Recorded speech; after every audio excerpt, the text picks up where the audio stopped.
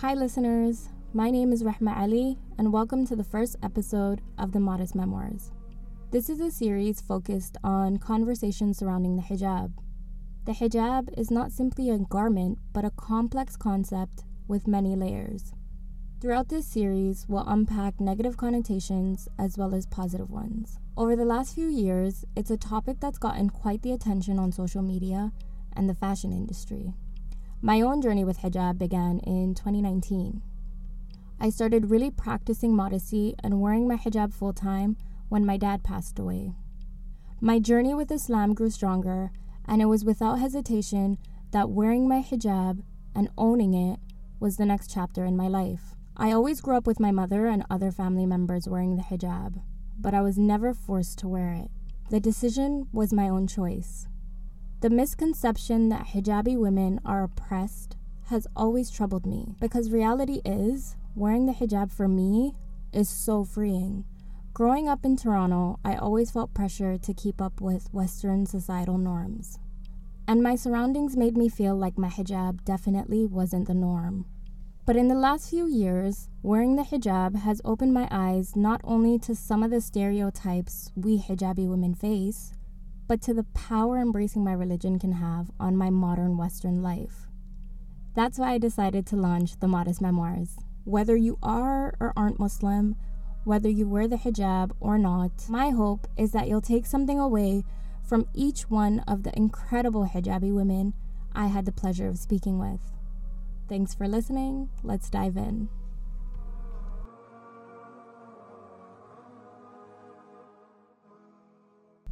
Hi listeners, this is episode 1 of the Modest Memoirs and I'm your host, Rahma Ali.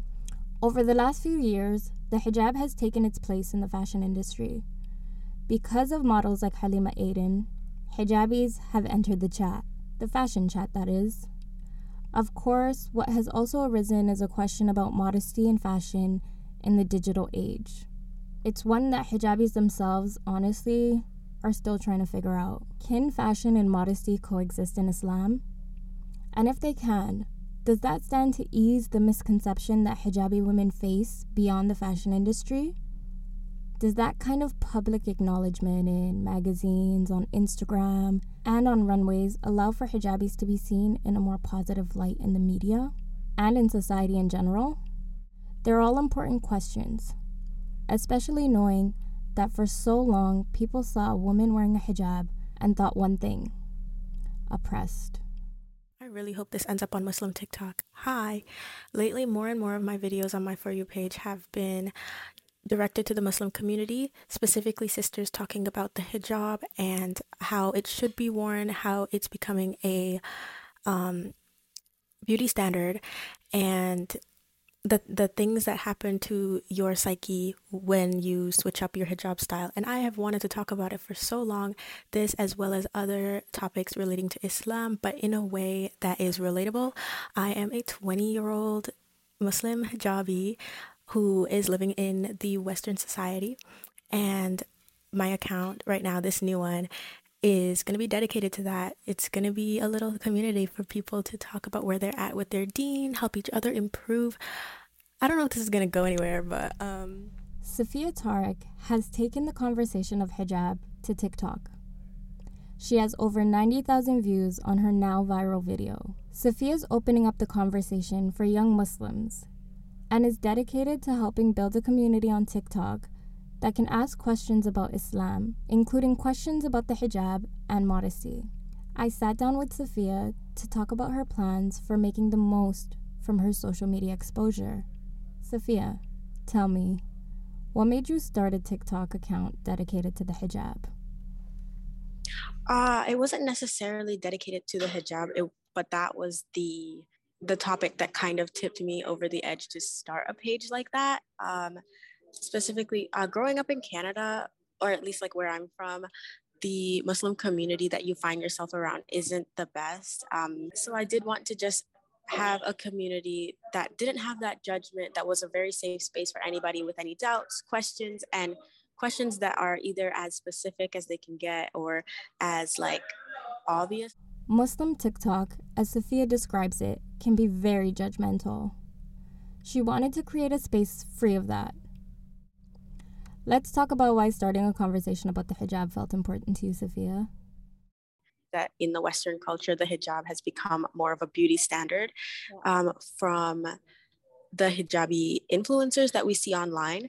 Talking about the hijab, maybe your own story, your own hijab journey can help other girls resonate with you so that they don't feel like they're alone. They don't feel like if I become a hijabi, I'm going to lose all my friends. I'm not going to be as pretty. I'm not going to be good enough for XYZ, which I feel is a mentality a lot of young Muslim girls face.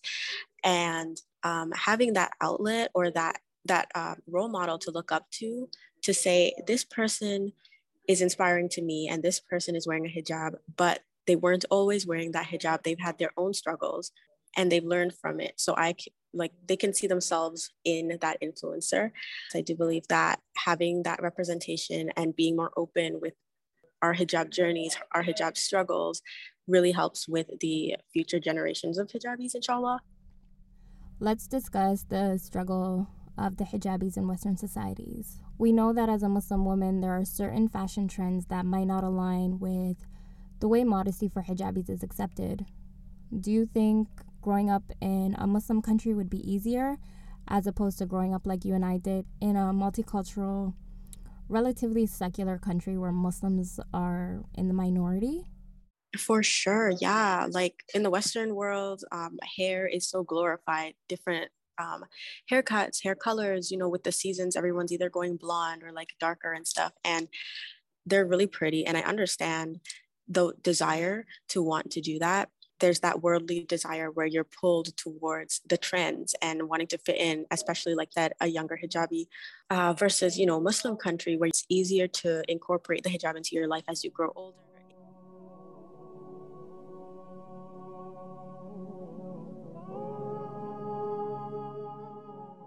This got me thinking about the ease of wearing hijab in a Muslim country.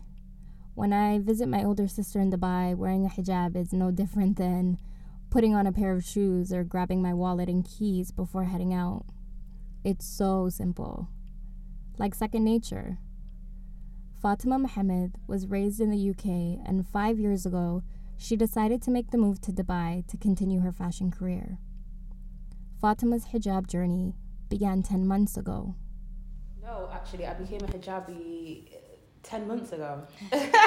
Yeah, 10 months ago. So before that, obviously, like, Islam, like, my faith was always there. Like, obviously, I've had the fundamentals of, like, the religion instilled in me at a young age. So for me, it was always there. I was always aware, but I wasn't practicing. So I think when I moved here, I knew, obviously, like, I was on and off with it. I wouldn't call it the hijab. I'd say a turban or just a head covering or something of sort. But when I moved out here and, I was exposed to the different people and the niqabis and the hijabis and the abayim wearing locals, and it was something that I was like, oh, that's pretty cool, but I still didn't feel comfortable, or I wasn't ready to wear it. So I think a lot had changed as the years went on, and that's when I started to get closer to my religion, and I started to practice a bit more. And even though I was praying and I was practicing, I still wasn't dressed modestly. So I eventually, Ramadan last year, ended up just saying, you know what, I'm going to keep my hijab on. And since then I've been hijabi, quote unquote. Fashion and hijab. Let's talk about the correlation. What has it been like working in the fashion industry in a Muslim country? I feel like it angered me at first because, remember, I wasn't a stylist when I actually moved here. I was a stylist in the UK, but not when I moved here. And a lot of the times when I was on set, the hire stylists who didn't even know the meaning or how to even implement the hijab, or just the meaning of a hijab, they'd be like, oh yeah, it's Shayla, this is how you wear it. So I found myself having to step up and style the model, even though it wasn't my role. So it was a bit annoying. It's like, okay, you live in a Muslim country, you work here, and you can't even style a hijab. So not only are the people, bearing in mind the companies that I worked for were owned by Muslim people. Yeah. So not only were they not conscious of who they were hiring? But also people on set didn't really, it wasn't a big thing. Like, I'll just hire any stylist, like not okay, a person that actually understands the religion and understands the region and how we should implement X, Y, and Z. But it's just like, let's just get everyone. So I think when I actually moved here, when I actually started styling, it was more so like people would be always like, okay, let's get this, let's get her, because I understood the importance of hijab being modest. Yeah. Do you feel like there's a fine line between modesty and the hijab in the fashion industry?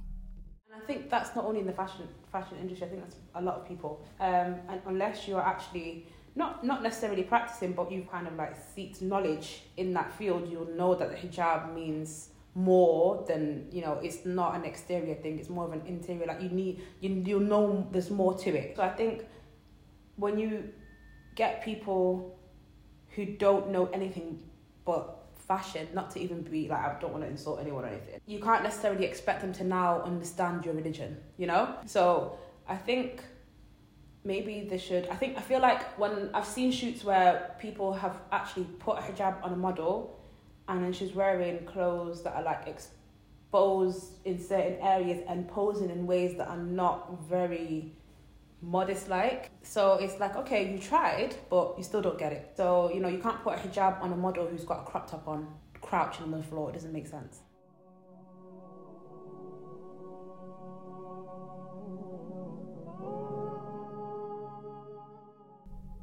In Islam, haya is the Arabic term for modesty, a word which describes both shyness and a deeper connection that is faith-based. Salwa Ahmed and Hind Munther are both in the healthcare field in Dubai. Salwa is an OBGYN resident and Hind is in residency for internal medicine. I sat down with Hind and Salwa to casually have a conversation about modesty and working in healthcare. Hind, tell me, what is it that you struggle with most when it comes to modesty? I just think like life is tempting. Yeah. It's tough for me, for example, when I go shopping. I love clothes. Yeah. I really love clothes. It's not like stores around you, the world around you is not like made to cater for hijabis. Yes. So it's just when you go to stores, you see cute outfits, cute crop tops, backless things, and you just want these things. You want them because they feel like, they feel like a norm, but also clothes are a way of expression. Yeah. And you just feel like you want to wear this because it feels like you, but you can't. And now you have to find another way of expressing yourself as a hijabi. Also using your clothes if that's the way that you want to express yourself. Salwa grew up wearing the hijab from a young age. Throughout her teen life, her relationship with hijab fluctuated. Let's talk about that, Salwa. So grade 5, I started to take off my hijab when I go to school. I would go to school with a hijab, and then as soon as I get to school, put my hijab in the bag, fix my hair a little bit, look cute, and go about my day. So I did that for a long time. I had a very on and off relationship with the hijab.